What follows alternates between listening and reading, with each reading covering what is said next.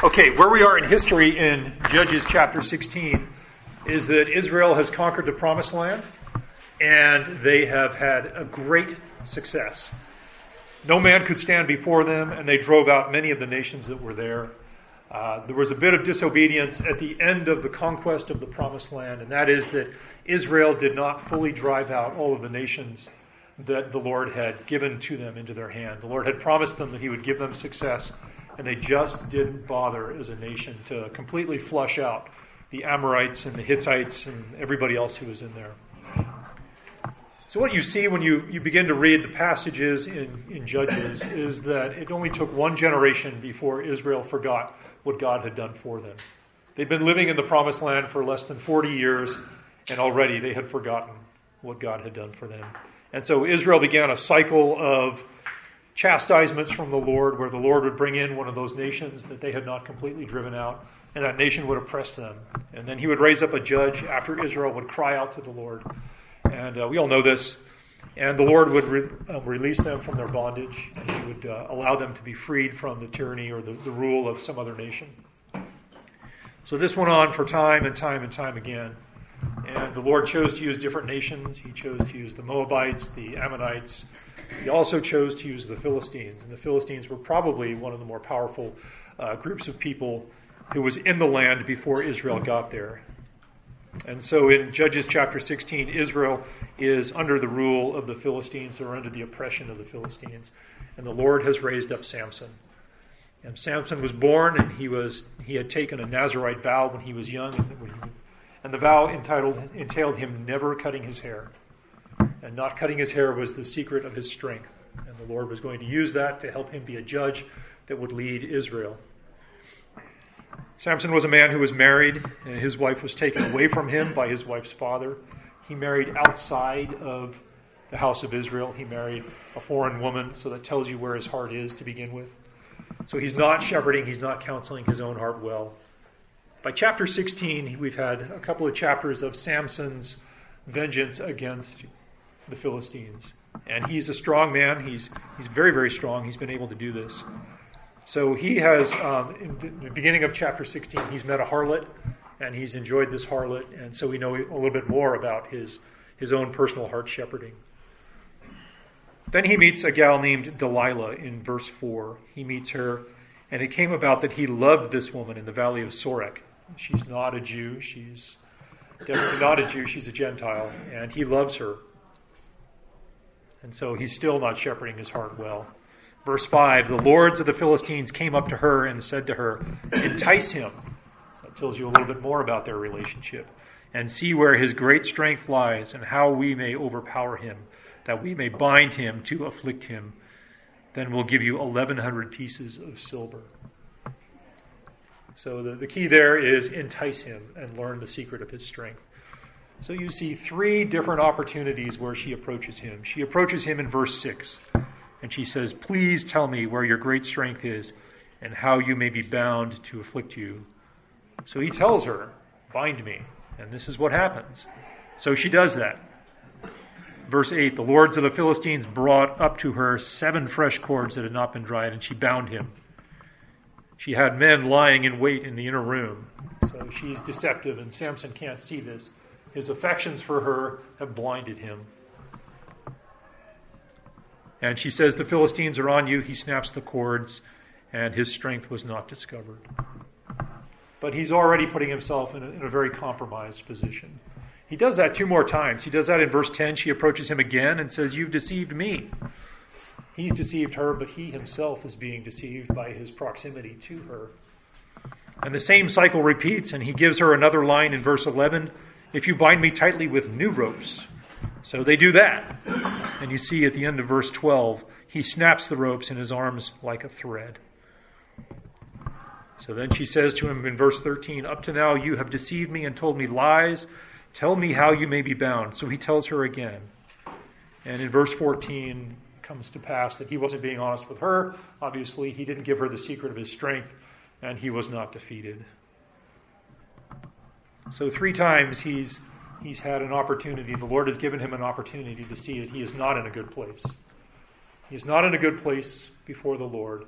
And the Lord has spared him each one of those 3 times. So she turns on the charm in verse 15, and she said to him, "How can you say, 'I love you'?" So that tells you even more about where his heart is. He has affections for a foreign woman, and he doesn't have affections first and foremost for God's law. Verse 17, so he told her all that was in his heart. He gives her the secret of his strength, and it's in his hair. So when Delilah had seen that he told her all that was in his heart, she sent and called the lords of the Philistines, saying, "Come up once more, and he has told me all that is in his heart." Then they came up to her. Look at verse 19. Verse 19 tells you a little bit about their relationship. Look at the posture that you see there. She made him sleep on her knees and called for the men to shave off the locks of his hair. So he's very, very, very close to her, inappropriately close to her.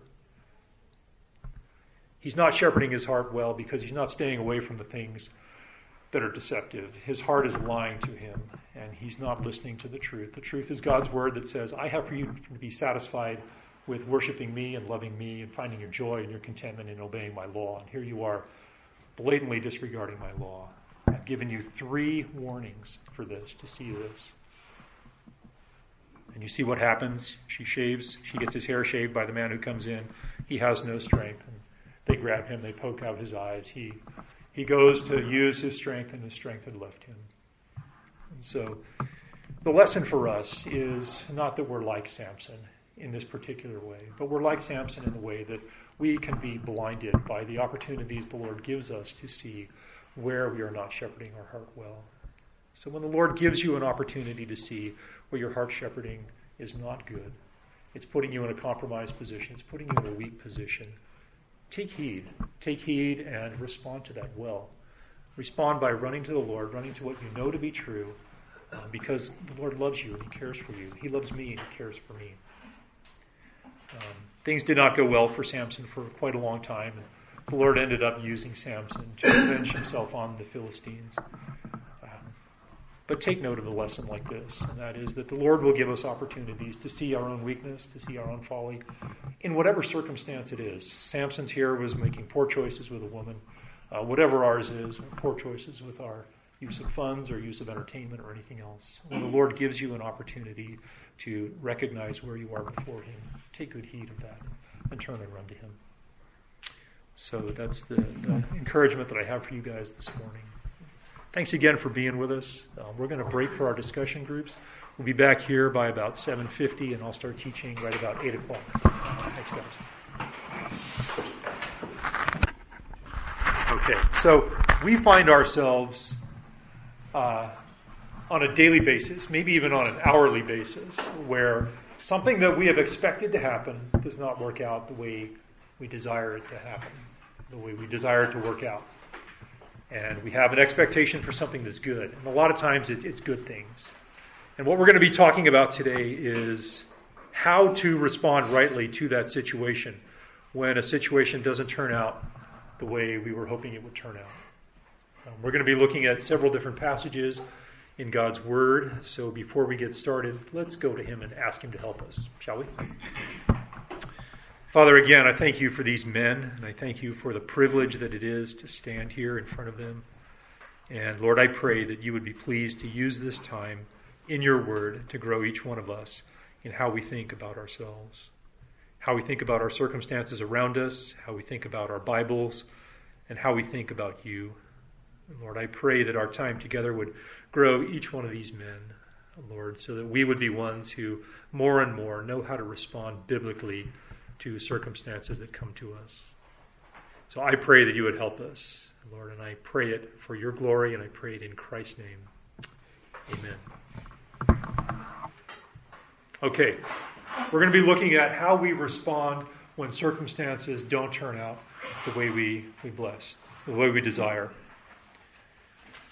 All of this has to do with shepherding our heart. And we use that phrase often here at Grace Bible Church. We use it a lot here in Build, because that's one of the main things we want everybody to get out of this, is how important it is to shepherd our own hearts.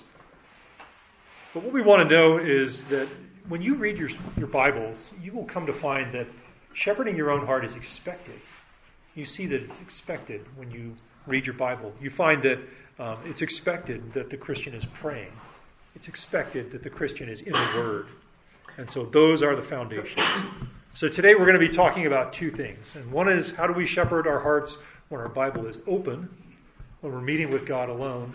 And the second is, how do we shepherd our hearts when we're living out the rest of our day? When we're at work, when we're at home, when we're doing whatever it is we're doing, when we're socializing, how do we shepherd our hearts with all of the things that are going to come to us?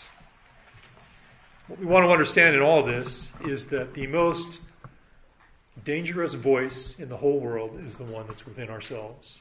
It's our own voice and what it speaks to us, because it's so subtle and so often it's there to deceive us. So let's go to the end of our packet. You should have something from Paul Tripp at the very bottom.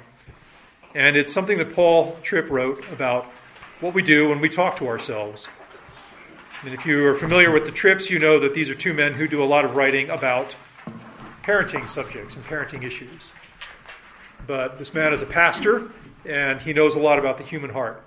So I'm just going to read this. We'll read it through together. And as we read this, no doubt there'll be some things there that are very good for us to listen to individually. It's called You Talk to Yourself by Paul Tripp.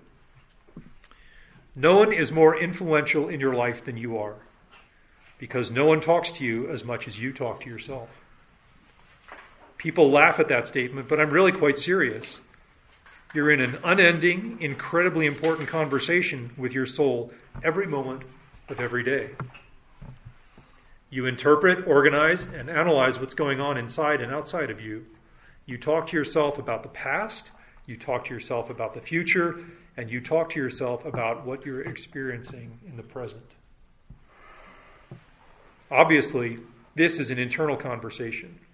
If you had this conversation aloud, they would probably put you in a ward.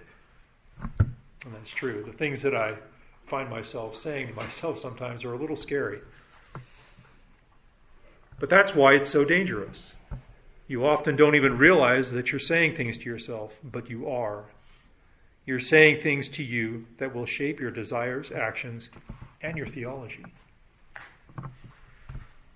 What you're saying to you about God and your circumstances, what are you saying? Do your words stimulate faith, hope, and courage? Or does your talk stimulate doubt, discouragement, and fear? Do you remind yourself that God is near? Or do you reason with yourself that given your circumstances, he must be distant? And here's the question. How wholesome, faith-driven, and Christ-centered is the conversation that you have with yourself every day? Do you remind yourself of your need? Do you point yourself once again to the beauty and practicality of God's grace? Do you tell yourself to run toward him in those moments when you feel like running from him? No one is more influential in your life than you are, because no one talks to you as much as you talk to yourself. What will you say to you today? God bless. Paul Tripp. That last question is very, very important. That's what we're going to talk about, is what do you say to you today?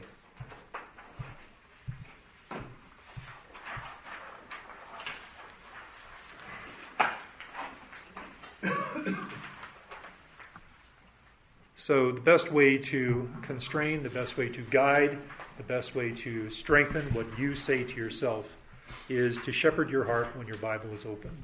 So we're going to go back and we're going to take a look here at how we shepherd our heart when our Bible is open. We all meet with the Lord, and the intent here is to just reinforce what we already know, to strengthen what we already know, why we meet alone with God over his Word. And his Word does several things for us. And these are really, really important, because these things form the foundation from which we speak to ourselves, the foundation out of which we speak to ourselves. So one reason why we meet with God over his Word is because this is where God has revealed himself most clearly. Write down Psalm 19:1. Psalm 19:1 says, "The heavens are telling of the glory of God."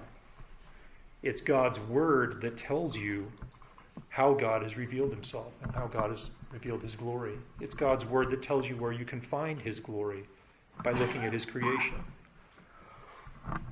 So I meet with God over His Word because His Word grows my awe of Him, grows my estimation of Him, grows my understanding of Him.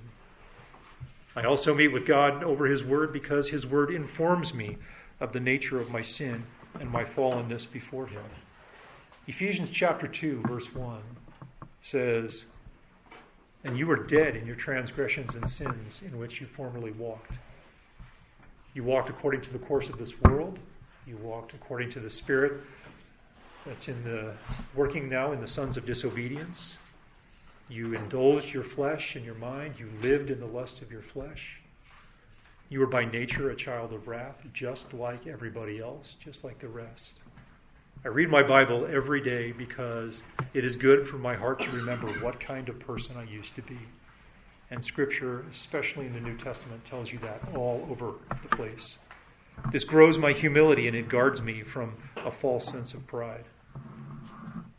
I also read my Bible every day because it reminds me of the substitutionary suffering of my Savior to free me from sin's penalty.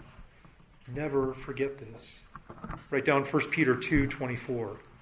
He himself bore our sins in his body so we might die to sin and live to righteousness. By his wounds you were healed. It's really important to be reminded of the relationship that our sin was the cause for the wounds of Jesus on the cross. It's really important to remember and never lose sight of the fact that Christ was on the cross because of my personal sin and the offense that is against God. So that grows me in my sobriety when I consider sin. I don't consider sin lightly. And that's especially important in the world that's around us, where the world is more accepting and the world is more encouraging and the world is more demanding of sin more and more. I wouldn't be surprised if sometime towards the end of my working career, or certainly in the working career of my kids who've just started their working careers, that we will be asked to sign things that relate to things that compromise our faith, and it will probably be more difficult for us to find employment. I think that's entirely likely. But I need to grow my understanding of the world around me and the fallenness of myself. I meet with God in His Word because it strengthens me in the knowledge that Jesus' resurrection has freed me from sin's power. If you're not familiar with Romans 6, be familiar with Romans 6. Verse 7 says, "Our old self was crucified with Him in order that our body of sin might be done away with, so that we would no longer be slaves to sin." This grows me in my desire to persevere when I understand that sin no longer has authority over me the way that it used to. Its power has been broken over me. So I read God's Word to remind myself that I can actually walk in newness of life in all of the things that are coming along this day. I read my Bible because it reminds me of my own heart and its inclination to deceive me into the fruitless pattern of sin. Galatians 5 is a really great chapter. Verse 17 tells us something that's very important. The flesh sets its desire against the Spirit, and the Spirit against the flesh. These are in opposition to one another, so that you may not do what you please. I read my Bible regularly to remind myself that I'm in a mixed condition, that I lie to myself. My flesh will seek to deceive me at every opportunity. So when I read my Bible, it grows my understanding that I need to grow in my distrust of myself and my affections. When I have pride over my own accomplishments, I should be very suspect of that. When I have secret affections for something that doesn't belong to me, I need to be very suspect of that. When I'm jealous of somebody who's been endowed with something or has been entrusted with something by their Creator that I haven't been, God's Word and the regular exposure to God's Word grows my distrust of myself in that. And finally, I read my Bible because it reminds me of my eternal destiny after my days here are done. You can go to many, many places in the New Testament that will help you. One of the most clear is 1 Thessalonians chapter 4, second half of that chapter. It's a great passage. Verses 15 to 17. Christ descends with a shout. The dead in Christ rise first. Then those who are alive at that time of the rapture, they'll meet together with Christ in the clouds, and they'll be with Him forever. in a resurrected condition. Our life is hard. It is challenging. We are beset with our own sin. We're surrounded by the sin of everybody else around us. And to know that you're going to be living and you're going to be alive in a day when sin will no longer be present in you or in any other believer is really, really encouraging.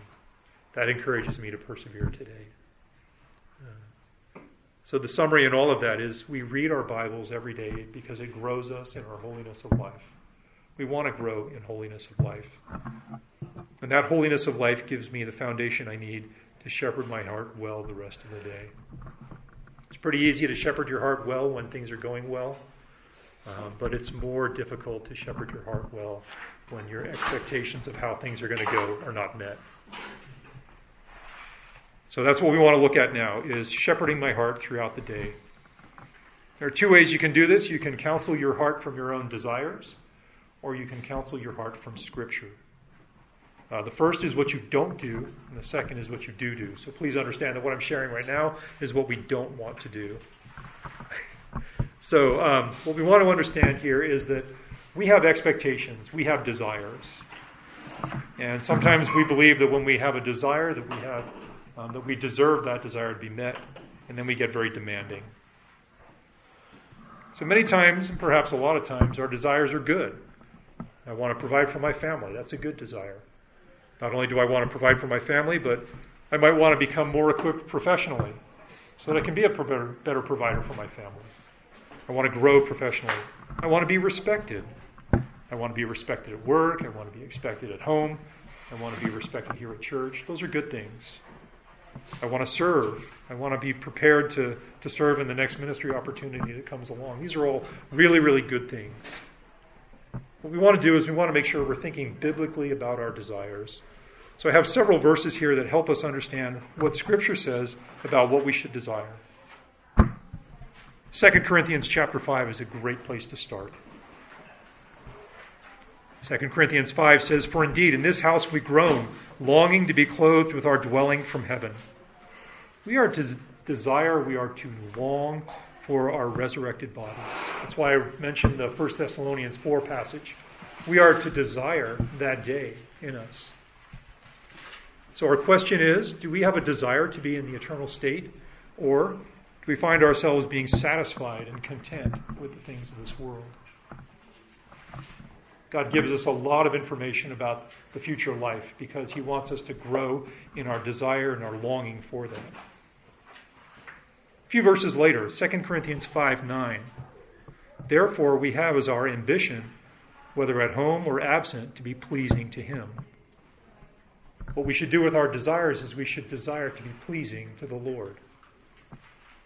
So the question is my desire that I'm pleasing to the Lord? Or do I even consider what is pleasing to the Lord when I'm entertaining and considering my own desires? Do I ask myself, does this please the Lord? Or is my only thought what would please me? Ephesians 1:4 speaks to our desires. This is talking about God's choice for us before the foundations of the world. God chose us in Christ before the foundations of the world that we would be holy and we would be blameless before Him. So God chose us positionally to be holy and blameless before Him. So is it my desire to represent that position? To represent that blameless position, that holy position in my lifestyle? Or do I often feel justified in my pursuit of myself? There's another verse here that's really helpful. 1 Peter chapter 1, verse 22. This deals with the way we present ourselves to others and our thoughts for others. 1 Peter 1:22 says, "Since you have, in obedience to the truth, purified your souls for a sincere love for the brethren, fervently love one another from the heart." Is it my desire to love my brother, to prefer my brother, to honor my brother ahead of myself? So a good question to ask ourselves is, am I desiring what God's Word says I should be desiring? Next thing we want to look at is what our flesh will tell us throughout the day concerning our desires. And what starts as a good desire, I want to be well equipped to provide for my family. I want to be well respected. I want to be useful to the Lord. if our expectations are not met, can lead to a full-on pursuit of sin. And we are very, very prone to lie to ourselves when our expectations are not met. I think we all know this. We go into something, we're looking at it, we have some expectations, we go in, we're doing well, and if it doesn't go as planned, we can turn into some kind of alternate behavior that's not pleasing to the Lord. And this is what we lie to ourselves with. This is a lie we really need to understand. That I deserve what I desire. That I deserve what I desire.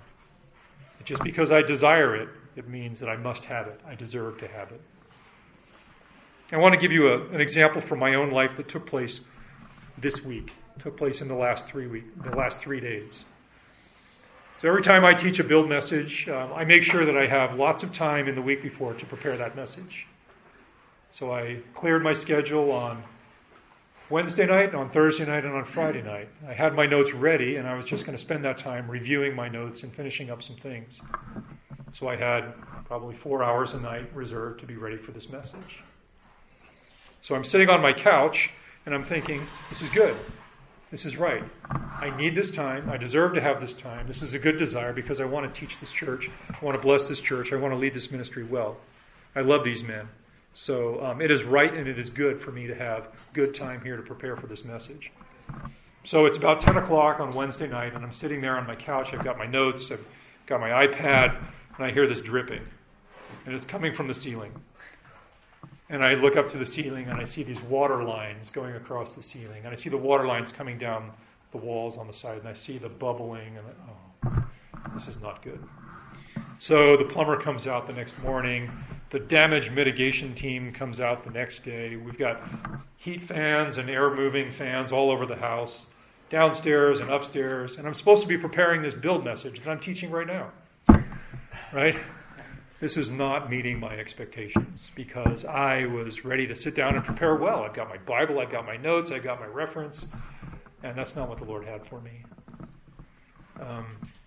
What has happened in my life recently is I've had a lot of successes. Things have gone well for me. Things have gone well at work. Things have gone well here. Things are going well on the elder board. Things are going well in my house. I have good relationships. And I had just become accustomed to thinking that things should go according to my plan. And so why would they not go according to my plan on Wednesday night when I'm getting ready to prepare this message? That's because the Lord wanted to show me that I need to actually live out this message that I'm teaching to you guys. And so as I was preparing this message, we had lots of fans, lots of heat things going on to dry out all the wood and to dry out all the sheetrock and all the stuff that I don't understand. And lots of phone calls from the plumber and the damage mitigation and the insurance and all of that. And I'm still trying to prepare the message. And so the Lord is teaching me about this message while I'm preparing this message. Because it was very natural inside of me. There was a very strong inclination inside of me for me to demonstrate ungodly character and for me not to shepherd my heart while I'm preparing this message about demonstrating godly character and shepherding your heart. This is no kidding. So it's hot in my house. There's noisy in my house. Everything else. God is good. So the Lord has been working on me. And I want to tell you with sincerity that I did have to stop and say, if I'm going to stand up here for 45 minutes and teach this message, I need to make sure I'm truly living this out. So I looked my wife in the eye and I said, my heart is well over this. It's hard. It's a challenge. It's not a breeze. It's not a no-brainer. But I had to intentionally stop and say, what does God's word say? So I actually backed up and I read the words here. And I said, this really helps me. Jeremiah 17:9. If you are not familiar with Jeremiah 17:9, you need to be familiar with Jeremiah 17:9. The context there is Israel, Old Testament Israel, 700 years before Christ or thereabouts. Israel has completely come off the rails. Jeremiah is writing to a people who should be representing God to everybody else, but they're not. He says, the heart is deceitful above all else. It's desperately sick. So what I want to do today is share with us just a few ways when we can tell, how we can tell that we are deceiving ourselves. And the way we can tell that we're deceiving ourselves is when we are willing to sin to get what we want. I wanted a calm, smooth block of time to prepare for this message. I wanted it. That wasn't what the Lord had for me. So when I'm willing to fall into sin to get what I want, that's when I'm deceiving myself. So ask yourself some questions. Am I willing to be dishonest, to conceal something that I don't want exposed? Am I willing to be impatient when I don't accept God's timeline for the events of my life? Am I willing to be greedy when I'm dissatisfied with God's financial provision for me? Am I willing to be lustful when I'm dissatisfied with God's relational provision for me? Am I willing to be jealous when I want possession of something that God has entrusted to another saint? Am I willing to be demanding when I don't get what I want? When we see those things in our lives, that is God's indication to us. Those are red flags to us that we are deceiving ourselves. We're in a state of being deceived. So we need to be very, very suspect of this. So ask questions of yourself. So what I want you to do now is we're going to move on to the section about discouragement, disappointment, discouragement, and despair. So we want the red diagram first, okay, guys? And in this one, we're going to start from the top and we're going to work our way down. In the blue one, you start from the bottom and you work your way up. One of the main issues in all of this when we talk to ourselves is our pride. Pride is central in all of this because pride says, I trust myself, I believe myself, I have greater confidence in what I think should happen than I have in the Creator who is overseeing and superintending all of these events in my life. So pride is a big part of this. My pride compels me to be disappointed over unmet expectations because I've asserted what I believe should take place above and beyond and against what God has determined and decreed will take place. So what we're going to do here is we're going to kind of ping-pong back and forth from the left side to the right side. We're going to look at the attitude that's reflected and then the way we live that out in the actions. And so the first is there's pride and there's arrogance in place in our life. And you see that near the top. Proverbs 21:24. An arrogant man stirs up strife, but he who trusts in the Lord will prosper. When there's strife in your life, a good question to ask yourself is, am I being proud? Am I being proudful? Am I truly living with pride in my life? Jump across to the right-hand side of the page, and what you'll see is that manifests itself in a very certain way. That manifests itself in being demanding. Luke chapter 11, verse 16. Jesus is speaking to a crowd, and this is mostly a crowd of unbelievers. And what these unbelievers are doing is that they're demanding a sign from him. It says, others, to test him, were demanding of him a sign from heaven. There's a group there that wants to see Jesus perform a sign from heaven. It's because they don't believe already. Your belief in the correctness of your desire leads you to place demands on others. So the proud man becomes demanding of others. So if you see demands coming out of your mouth, statements that are coming out of your mouth, if you're barking out instructions to the short ones in your family that are coming out of your mouth, you need to back over to the left-hand side of the column here and say, am I being proud? Am I prideful?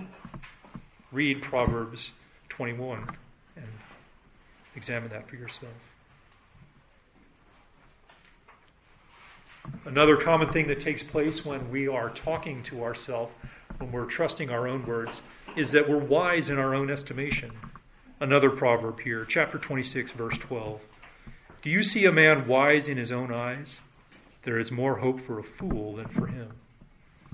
Now, when you read Proverbs, you can see that there are descriptions of all kinds of people, but the person that's on the bottom rung in terms of respectability and everything else and wisdom is the fool. The fool is never spoken of in a positive light in all of Solomon's writings in Proverbs. And here Solomon says there's more hope for the fool than for the man who's wise in his own eyes. His confidence in his own wisdom leads him to assume that his desires are above challenge. Don't question me. Don't challenge me. I'm wise in my own eyes. And that manifests itself in a very certain way, a very particular way, if we jump across to the other side. That is that we love ourselves. 2 Timothy 3:2 says, in the last days men will be lovers of themselves. And so the natural result of trusting in your own estimation is to prefer yourself over other people. It just happens. That's the way it is for someone who's in an unmixed sinful condition, or someone who's in a mixed condition before the Lord, someone who's been saved but still lives in their body of flesh. The natural result is that you prefer yourself above other people. So when you find yourself preferring yourself and indulging yourself consistently or excessively, you need to back up to the left side of the column and ask yourself, am I being wise in my own eyes? Read Proverbs and just see, have you done that? We'll take one more. We won't go through all of them. The third one is there's a lack of peace in that person's life. Romans 3:17. This is that passage in Romans where Paul is talking about there's nothing good in any person inherently. They don't seek after God. They don't do a number of other things. Verse 17 says, the path of peace they have not known. This is a person whose relationships are not characterized by peace. They're not characterized by peace because you're talking to yourself and you're deceiving yourself into seeing the world as it is not truly. So that is what the attitude is. The heart that represents that or that demonstrates that is that there's grumbling. Jude, verse 16. Jude is writing to his audience and he's warning them about a certain kind of people that will enter into the church and infiltrate the church. And he'll say, among other things, these men are grumblers and they find fault and they do lots of other things. But because for these people relationships don't mean much for them, they're willing to speak negatively about other people and about circumstances. And so peaceless people grumble. So if you find yourself inclined to grumble, take a look at the relationships in your life and see what kind of condition they're in and ask yourself, am I grumbling? Is there an absence of peace in my relationships? And has my thinking, has my counsel of myself from my own affections contributed to that? So that's the first thing we need to mention, is that our pride leads us into that. What you can see is that the person is disappointed because things didn't turn out the way they anticipated. If they continue in this selfish mode, this mode of thinking where they're listening to themselves, they're quickly going to become discouraged. And my worldly, unbiblical perspective on my situation leads me to discouragement. And we're going to list just one of those attitudes. That's in 2 Timothy 3:4. It's a person who's a lover of pleasure. And so Paul is writing to Timothy, and Timothy is pastoring the church in Ephesus. Timothy is a younger man, and Paul is helping him understand what is coming in the days, in the end times. 2 Timothy verse 4 in chapter 3 says, in the last days difficult times will come, for men will be, and then he gives a long list of things. In verse 4 he says, lovers of pleasure rather than lovers of God. Because he's not getting what he wants, the man seeks satisfaction in some other kind of comfort or pleasure. Whether this is with TV or with the internet or with exercise, with the way he spends money, with what he eats. Whenever there's an excessive pattern in his life, the man is demonstrating that he loves himself. So we're going to look across at the other side of this, and we're going to see that what is the parallel action that comes forth from that attitude of loving himself. That is that he finds himself in disputes. He's disputing. 2 Corinthians chapter 12, verse 20. Paul is writing to the church in Corinth. He visited them on multiple occasions, and he wrote the first letter to them to help them understand some answers to questions that they had for him. But he also chastised them. And there was wrong thinking throughout the church history in their relationship with Paul. And he writes to them in chapter 12, verse 20, in his second letter, and he says, for I am afraid that when I come, that perhaps there will be strife, and there will be jealousy, and there will be disputes. A dispute is a verbal controversy. And a verbal controversy is the natural outcome of conversations involving sinfully angry people. And anger leads to disputes. So a person who loves himself is a man who's angry when he's not getting what he wants, and he loves disputes. So what is happening is the guy is disappointed because something didn't work out the way that he wanted. He continues to speak to himself from his own desires and affections, and he becomes discouraged because the Lord has not changed his circumstances. And that continues. The spiral goes down and down and down, and it ends in despair. My unresolved discouragement leads me to despair. One of the attitudes there is that the man is ungrateful. And we're going to take a look at Luke chapter 6, verse 35. And here Luke is writing about Jesus' teaching. And Jesus is teaching the way that the Jews should act towards others. And Jesus is teaching in that context. And in verse 36, he says, lend to others. He says, give to others. He says, forgive others. He tells them to serve others in there as well. In verse 35, in the verse before that, Jesus describes God as the one who is kind to ungrateful and evil men. The ungrateful man is the one to whom the saint is encouraged to do good. The one who won't say thank you to you. And this is the kind of person whose relationship with the Lord is so poor and is so bad that he doesn't realize that all good things come from God. So he's thankless. He's so distant from God, he doesn't realize that the things in his life come from God. So he's thankless. And because he's thankless, the corresponding action is that he's prayerless. He doesn't ask God anything. James chapter 4, verse 2, James is describing a group of people who are in a bad place. They're in a very, very bad place. And he says, and this, by the way, is one of the more misquoted verses in the New Testament. James 4:2 says, you do not have because you do not ask. The emphasis here is not you're not asking. The emphasis here is your relationship from the Lord is so distant and it's so poor that you're not even coming before him to ask him. And so you're dealing with a person who has such a bad relationship with God that he lacks the proximity to God to ask for things, to ask for good things. There's a contrast there, and Tom brought this out the last time he taught this. And this is in Matthew chapter 3 in the Beatitudes. And Jesus said, blessed are, and then he gives a long list of things. And what he lists out are all the definitions and all the characteristics of a New Testament believer. One of the things that he said is, blessed are the poor in spirit. The godly man is the one who knows that he's spiritually bankrupt before God. He's the one who knows that he doesn't have any abilities on his own. He lacks anything good in himself. He's poor in his own spirit, and he knows that he's very needy. So he's quick to ask for mercy, and he's quick to ask for grace. So when you find yourself in a pattern of prayerlessness, if you're thinking, man, my prayer life really stinks, go back to the other side of this diagram and ask yourself, where's my thankfulness? Am I thankful for things? Am I dependent upon the Lord? And in the midst of all of that, you need to be asking yourself, am I informing myself from my affections, or am I informing myself from God's Word? And so that's a spiral and a cycle that will continue, and it will continue, and it will continue. It will keep going by itself. It won't change. It doesn't change because the weather gets better. It doesn't change because your income changes. It doesn't change because circumstances turn out differently. That person remains the same kind of person. It only changes when you counsel yourself with biblical truth. And it starts by understanding, in our second section now, that you have a much better understanding of what you truly deserve.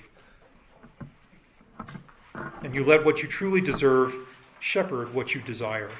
So the first thing we're going to look at here is what we need to tell ourselves throughout the day concerning our desires. Because our flesh will lie to us with our desires.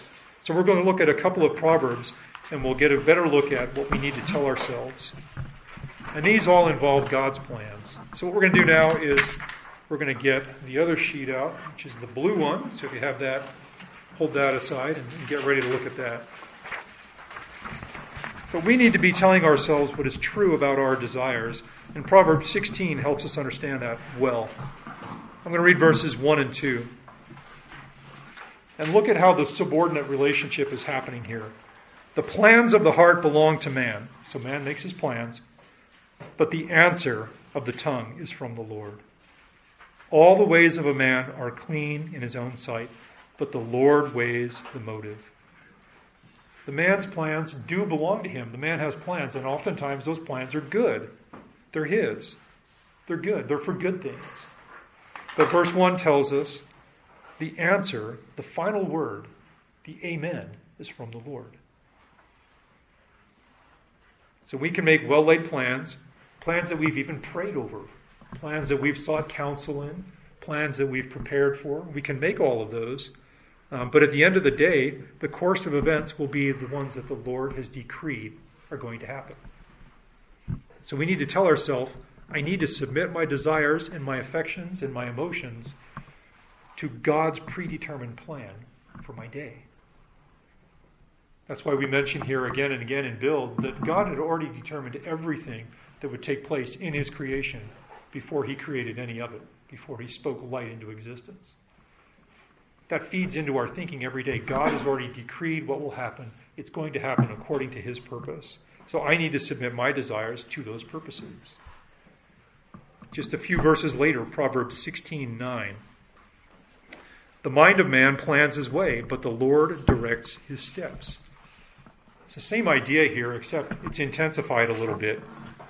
Even the very steps of a man is under God's control. Where you go, what you say, what you do, where you find yourself, who you find yourself on the phone with, is under the Lord's control, not your own. I had no idea that I would spend so much time on the phone with insurance and with plumbers and with water damage mitigation people this week, that was God's predetermined plan for me, even though I had other plans. So I needed to counsel myself as I was preparing this message that this is God's predetermined plan for this day. And it's to answer questions from my kids like, how much longer is this going to be? Or when are we going to get this fixed? Or are we getting new carpet or anything else? And I'm working on this message. That was God's predetermined plan for that day, was that I needed to be a father as well as a damage mitigation specialist. So the first thing we need to tell ourselves is that we need to submit our plans to God's plans. Now we need to talk about what I must tell myself throughout the day concerning what I deserve. And we talk about this a lot in Build. The reason why we go through it just about every week together is so that it's part of our thinking and part of who we are as men. Romans chapter 2, verses 5 and 6. Look at the characteristic that's being spoken of here in the unbeliever. Because of your stubbornness and unrepentant heart, you are storing up wrath for yourself in the day of wrath and revelation of the righteous judgment of God, who will render to each person according to his deeds. It's really good for us when we have desires to counsel ourselves in what we truly deserve. There was a time when I was stubborn, and one of the fundamental characteristics of God is that he is an avenging God, and he is going to pour out his vengeance in response to my offense against him and my sin against him. So whenever I'm looking at something that hasn't worked out the way I would desire it to work out, I need to tell myself, I deserve to be feeling the full weight of the Father's judgment and vengeance against me right now in a place called hell. And I deserve to spend eternity locked in a burning lake of fire. That's what I deserve. So today is a very good day because I'm vertical, I'm breathing, I'm living here. And something didn't go out according to my plan. Something didn't turn out as well as I desired. Romans 5:9, just a few verses later. Having now been justified by his blood, we shall be saved from the wrath of God through Christ. I need to tell myself regularly, my biggest problem has been solved. This is what Matt Dodge shared in his testimony. My biggest problem has been solved. My biggest problem is not that my desire right here was not met. My expectation was not met. That's not the biggest thing. The biggest thing is I'm not going to spend eternity in a lake of fire. And the reason why is because I've been justified by the blood of Christ. This is very, very basic, but this is the first thing we need to tell ourselves when things don't turn out the way we believe. So I need to make sure that I'm guarding my mindset from one of disappointment and discouragement and despair. Romans 6:23, next chapter. The wages of sin is death, but the free gift of God is eternal life in Christ Jesus our Lord. God has a design for my life, and it's come in the form of a free gift that was given to me. So what business do I have to be grasping something else that God did not have for me? He has eternal life for me, and he gave it to me freely. I don't have any business grasping something that's not in his plan for me. So that's what I need to tell myself about what I deserve. That's very, very important. I also need to understand about my perceived rights, because we all fall into the place of thinking that we have rights, we have entitlements that should be ours. Whether it's how we get treated, or what comes to us, or some consequence that we deserve. We believe from time to time that we have perceived rights. Luke 17 is a great chapter.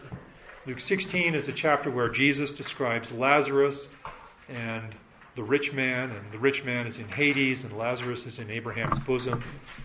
And in Luke chapter 17, Jesus is giving us 4 verses here that describe the mindset that a servant of Christ should have. And I want to read this. And it's a story of a slave. The analogy is a slave is out in the field, and he comes in, and he's serving his master inside the house. Starting in verse 7 of Luke 17. Which of you, having a slave plowing or tending sheep, will say to him, when he has come in from the field, come immediately and sit down and eat? But he will not say to him, will he not say to him, prepare something for me to eat, and properly clothe yourself, and serve me while I sit and drink, and afterward you may eat and drink. He does not thank the slave because he did the things which were commanded, does he?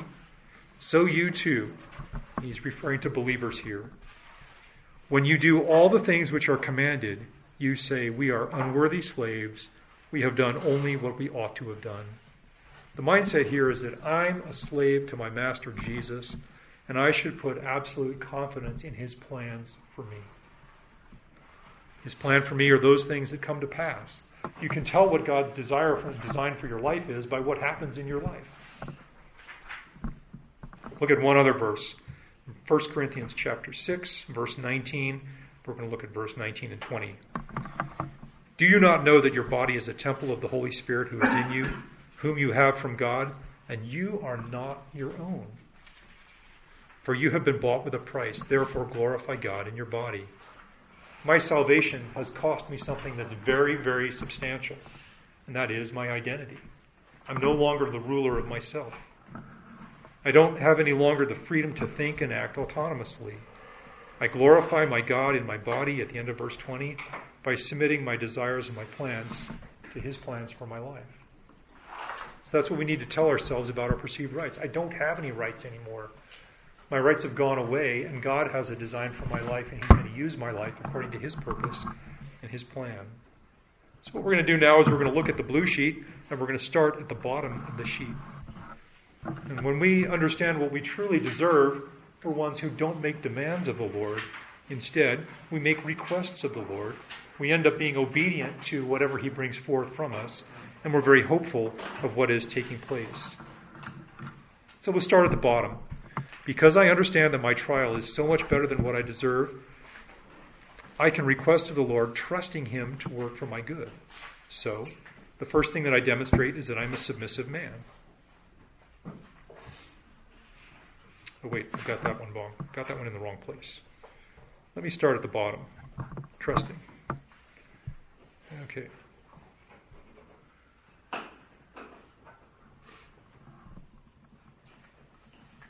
Tell you what, we're going to do this one first. What you're seeing here is that I was distracted when I was preparing my message. So the message that I'm supposed to be telling you is the last thing we're going to do is the thing I'm going to share with you first. Okay, so this is a person who he's understood what God is doing, and he's submitting himself to God's design. Sorry about that, guys. We're going to look at James chapter 4, verses 13 to 15. This is really important. If you have a Bible, would you turn to James 4, 13 to 15? And we are going to make this work, guys. This is a guy who's submissive. So James, very practical book, half-brother of Christ. He writes about how a person should think about his future plans. Okay? And that the main thrust of this is going to be in verse 15. He says, "Come now, you who say, today or tomorrow, we will go to this place or that place, such and such a city, and spend a year there and engage in business and make profit. Yet you do not know what your life will be like tomorrow. You are just a vapor that appears for a little while and then vanishes away. Instead, you ought to say," and this is it, "if the Lord wills, we will live and also do this or that." The submissive man is the one who knows that every aspect of his life is under God's control, including whether or not he's alive. And so the first thing he asks himself is not, what do I want to do? The first thing he asks himself is, God has sustained me today, and then I examine his will. The reason I'm alive is because the Lord has willed it. All right. Because I understand that my trial is so much better than I deserve, I can lay aside my desire for comfort and pleasure, and I can submit in obedience to God's plans for me. So this is the humble man. We're going to look at humility right in the middle there. We're going to look at Colossians chapter 3, verse 12. And we're going to see here, these are the outward embodiments of what a believer is. Colossians 3:12. This is a wonderful passage, by the way. So as those who have been chosen of God, holy and beloved, put on a heart of compassion, kindness, humility, gentleness, and patience. One who has been chosen by God, he puts on a heart of humility. He demonstrates his humility by submitting in obedience to God's plans for him. In the same way that when Jesus is talking to the disciples, and he says, if you love me, you'll obey my commands, we demonstrate our humility by submitting to God's design for our life. So that translates into an action on the other side, and that action is gentleness. And you know where you find the teaching on gentleness? It's in the fruits of the Spirit in Galatians chapter 5. The fruit of the Spirit is love and joy and peace and patience and kindness and goodness and faithfulness and gentleness and self-control. Gentleness is very important that we understand what it is. It's not being a softie. Gentle is to rely on the strength of another. Someone who's gentle relies on the strength of another. A believer who's gentle is relying on God's strength. The gentle man is characterized by his reliance on God's strength and not on his own. So what you find yourself doing is saying, I'm not going to assert myself. I'm not going to make this happen. I'm going to rely on God's supreme control over all events, that he will oversee and he will architect exactly what he has determined should take place. And because I understand that my trial is so much better than what I deserve, I can wait and hope for my trial to end. I can be excited for what God is going to teach me through this. And so I have all kinds of actions. And so what I end up doing is I end up being the kind of person who prays, and he's in contact with God. Whereas the guy in the previous sheet was prayerless, and he was far from God, he wasn't asking God. This person is a man whose life is full of prayer, because he sees what God is doing. Even though it's not what he was expecting God to do, he's trusting the Lord. So we're going to look at Philippians chapter 4, verse 6. In everything, by prayer and supplication with thanksgiving, let your requests be made known to God. How the person thinks about this is everything. When he comes before the Lord, he's not just praying, but it's how he prays that's so important. He prays with thanksgiving. Lord, this is what you have done. I can be thankful because you are revealing your hand in what you are doing here. Even though it's not what I expected, it's exactly what you have planned. And because he's already submitted to the Lord's will, he freely asks that God would do whatever it is that he's determined to do. So the main thing here is that we're using God's word to counsel our heart. God's word tells us that God has already determined what will take place, and the humble believer is the one who trusts in the Lord and believes in him, even when what takes place is not what we had expected.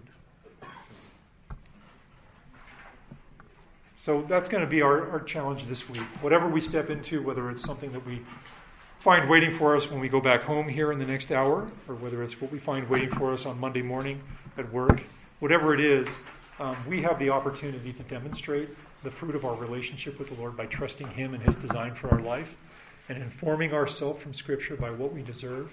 Or we can choose to listen to ourselves and our heart that deceives us so often. So my prayer in my heart for each one of you guys is that you are taken with God, you are trusting the Lord, that everything you see him doing you can trust him in all of those things to work for your good. Romans 8:28 says, we know that God works in all things for our good, to those who love him and called according to his purpose. So as a believer, you can know that God is at work for your good, even if it's not what we expected. So counsel your heart well with that. Okay, let's pray. Lord, I thank you for these men. I thank you for your goodness and your grace to each one of them. Lord, I thank you that you have already determined all the events of human history, and you are going to bring them to pass. Lord, I pray for each one of these men, and I pray for myself, that you would grow us in our confidence and our trust in you, and you would grow us in our distrust of ourselves. Lord, when we begin to start thinking and informing ourselves from our own affections, I pray that you would notify us, you would help us to see that quickly. I pray, Lord, that you would help us to remember what we deserve, that we would be humble in that. And I pray for each one of these men that would bear fruit in their lives again and again and again. Thank you, Lord, that the day is coming when sin will no longer be a part of us and we will be with you forever. I pray that you would sustain us until that day, and I pray it in Christ's name. Amen.